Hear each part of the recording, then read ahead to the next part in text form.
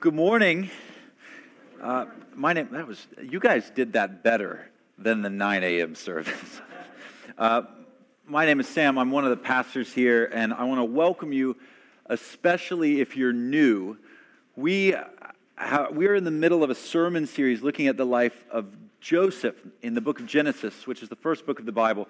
Joseph is a pretty key character. So if you can access a Bible, please turn with me to that Old Testament reading from Genesis chapter 44, right near the end of the first book of the Bible.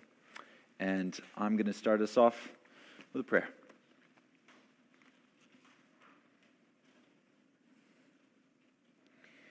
Lord, the unfolding of your word gives light. It imparts understanding to the simple. We need you, Lord. Come and help us. In Jesus' name, amen. Okay, have you noticed that the plots of virtually every Disney kids movie you've ever seen hinges on the same tragic event? Have you noticed it? The death of a parent. That's right. Think about it. Cinderella, Snow White, The Lion King, Frozen, Tangled, flipping Bambi. So the question is, why? Why do you think screenwriters can sit around in a room and justify building a plot line of a children's movie around the death of a parent? Well, because it sets up the main character, Simba, Cinderella, Elsa, to carve out their own identity in the world, to make up their minds about whether the ways of their fathers and mothers is also going to be their way. Now, my house, we have finally moved on from the Frozen soundtrack. Finally. For me, Let It Go was no longer a lyric. It was a cry for mercy welling up in the depths of my soul. And instead, we've turned to Moana, which I just learned after the 9 a.m. was apparently composed by the same guy that did Hamilton, which is, so there you go. We've been listening to the Moana soundtrack, and here's the thing. I'm the one who's been putting it on. I'm the one singing it in the shower. And Moana is no different than these other Disney films. It's about a girl who's out to make up her mind about whether the ways of her ancestors are also going to be her way. Whether the ways of her father and mother are also going to be her way. Think about, I'm not going to ruin anything, but think about the song the Voyagers sing in the movie.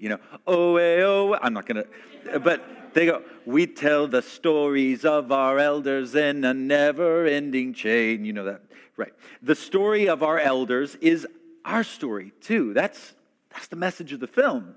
But that's also the tension in the story, right? Moana sees that the story of her elders is not, at the moment, her story. Think of the song she sings when she discovers her family history, right? This is the one you all sing in the shower. You all know you do. I love my island, but I'm meant to love the sea. I'm the daughter of a village chief. I'm descended from voyagers. At its core, Moana is the story of this girl bringing her father's story back into conformity with the greater family history from which he's veered. And by going the right way, where her father went wrong, Moana restores her people to their true identity, and in so doing, get this, redeems her father too. In Genesis 44, our reading today, the story of Moana plays out in the family of Israel as one of Jacob's sons goes right where he had gone wrong. And in so doing, that son not only restores his brothers to their true identity, he even redeems his father Jacob, the man whose waywardness from God led the whole family down this dark alley in the first place. It's the obedience of this son which saves the whole family, including Jacob. It's the climax that we've been waiting for since Joseph came on the scene in chapter 37, right? We've been tiptoeing here through this whole sermon series. What should come as a surprise, though, is that the son who achieves all of this, the hero of the climactic scene of the book of Genesis, is not Joseph. It's Judah. Remember where we left off last week? By the way, we did skip chapter 43. You're not going crazy. We left off at the end of chapter 42 last week. The brothers have returned from a visit to Egypt. They went to get grain for the famine, and while they're there, they meet Joseph, but they couldn't recognize him, right? Decades have passed. He looks different. He's super buff. He's shaved. He looks Egyptian. And when this unrecognizable Egyptian accuses them of being spies, the brothers are eager to appear forthcoming, right? Wouldn't you be? So they point out that they have an elderly father and a younger brother back home. Like, we're just your garden variety family, right? We have an elderly father. We've got a younger brother. You don't need to worry about us. And as if he doesn't really believe them, Joseph holds one of his brothers, Simeon, hostage until the brothers bring back Benjamin, so that Joseph can see his only full brother, Jacob's only other son by Rachel, who, by the way, remember, Jacob has taken on concubines and wives, right? It's not, he's departed from God's design in the garden. And this has broken his family. Rachel is the only one of his wives and concubines he ever really regarded as his wife. So Joseph wants to see Benjamin. At first, Jacob is totally against sending Benjamin, right? That's where we finished off last week. But a little bit of hunger has softened his resolve, and he orders his sons. This is right at the beginning of chapter 43, so we're going to go back in time just a little bit. He orders his sons, chapter 43, verse 2, go to Egypt, buy us a little food. Well, the brothers aren't going anywhere without Benjamin, right?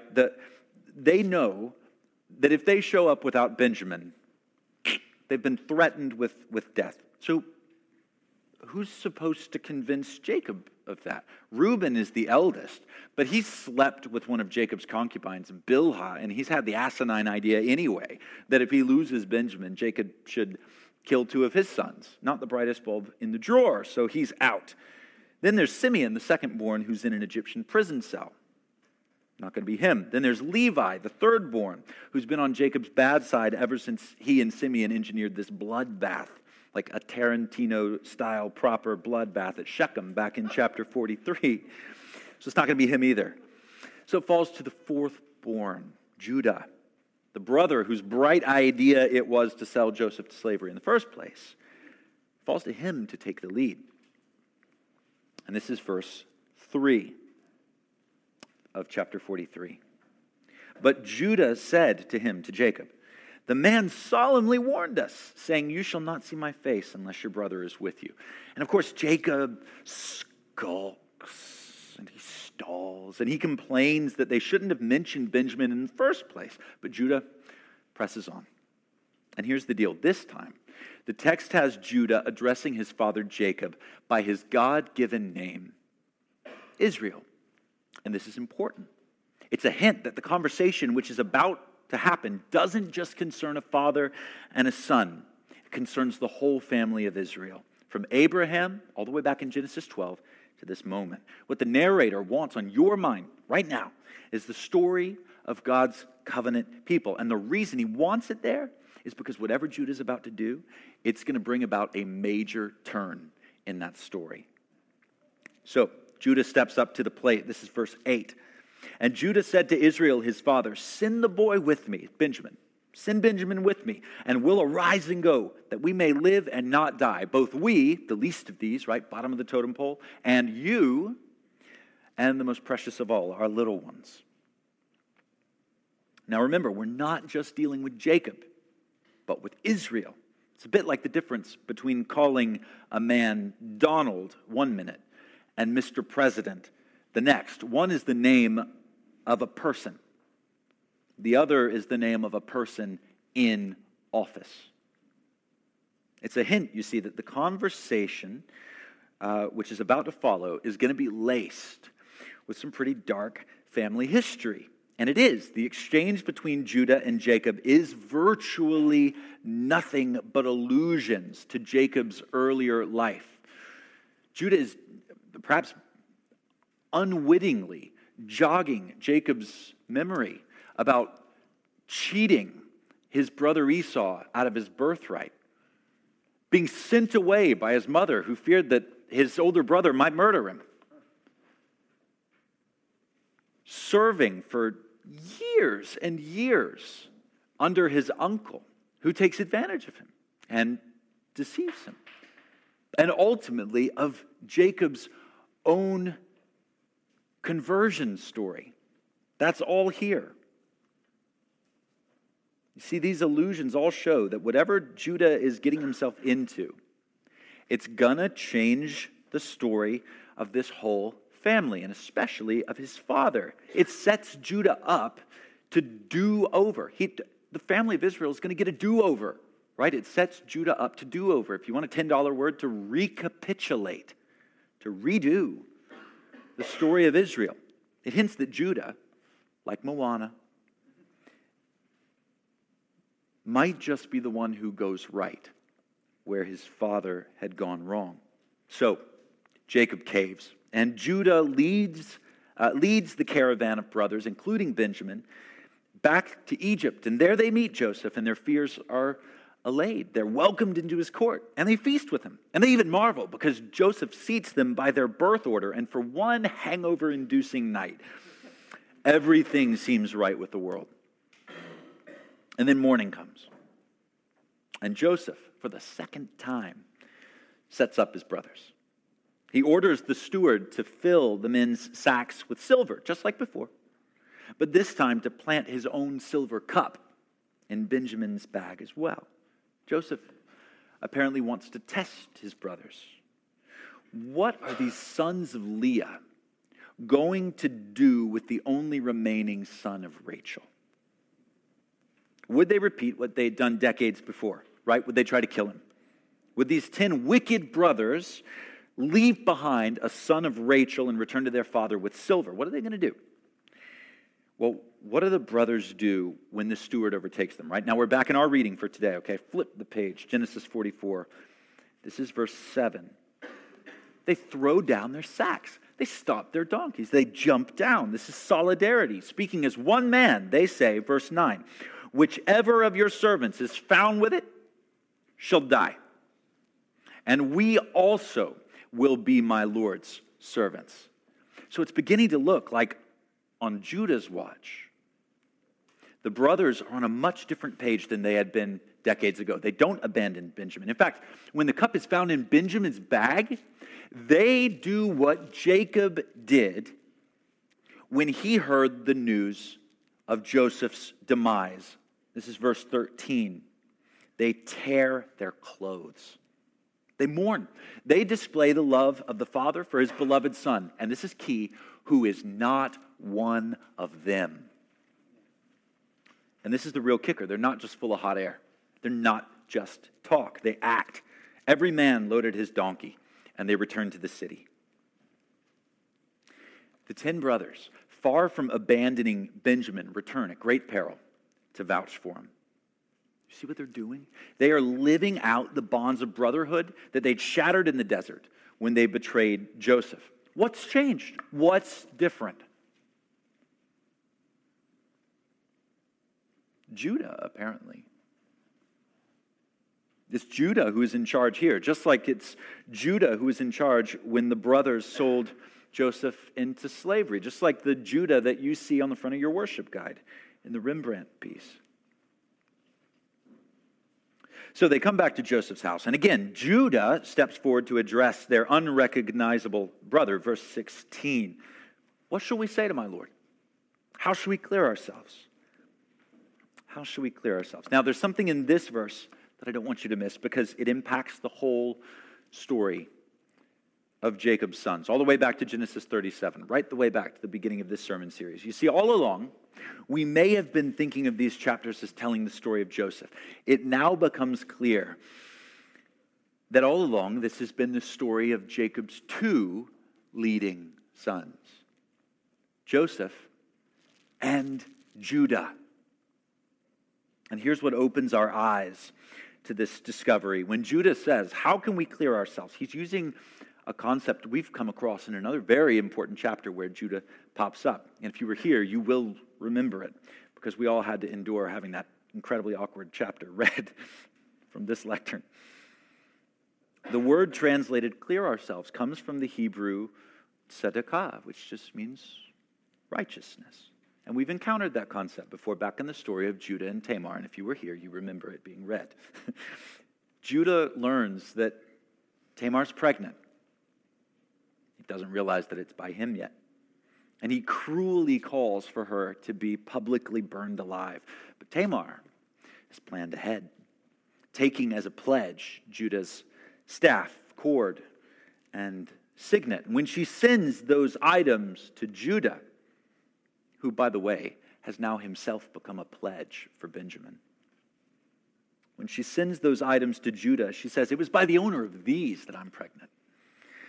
And how does Judah respond? She is more righteous than I. If you felt that chapter 38 was a bolt out of the clear blue and that it didn't belong in this story, suddenly you can see this is essential to this story, because it was the turning point in Judah's life. The man you see on the cover of your worship guide in that Rembrandt piece with his money sack bulging with silver, the one kneeling down, that guy is a hard-hearted, money-hungry, pregnant woman burning brother slayer. The Judah that we meet in chapter 44 is like a totally new guy. I mean, he is a new guy. Tamar exposed the sinfulness of Judah's hatred of his favored brother Joseph and of his mother Rachel, whom Jacob loved above Judah's own mother Leah, who is that old wizened woman that you see on the left of the Rembrandt piece. How did she do it? How did she expose this in Judah? She showed Judah that he was doing exactly what his father had done with him at Judah's expense. Judah was compromising the future of the family of the promise out of a selfish regard for his youngest and dearest son. In Judah's case, Shelah.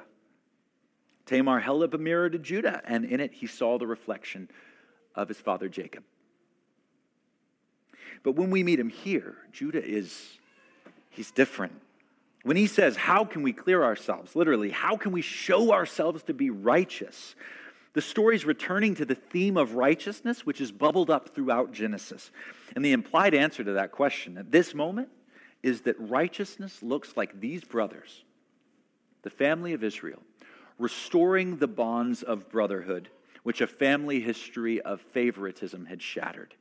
The solidarity of these 10, and this is really important, the solidarity of these 10 unfavored brothers under Judah's leadership is the expression of righteousness. It is the affirmation of the bonds of brotherhood in this moment that shows that these brothers are righteous. The most important thing is the future of the family of the promise. Now, this speech that we took up most of this chapter in Genesis chapter 44, this is the moment that we've been tiptoeing towards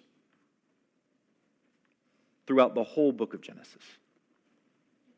We've been inching here ever since Abraham's debate with God outside of Sodom, the place Jesus was talking about a few minutes ago in Genesis 18. In that story, God sees the wickedness of this city, Sodom, and he decides to wipe it out. It's so bad, it stinks so much.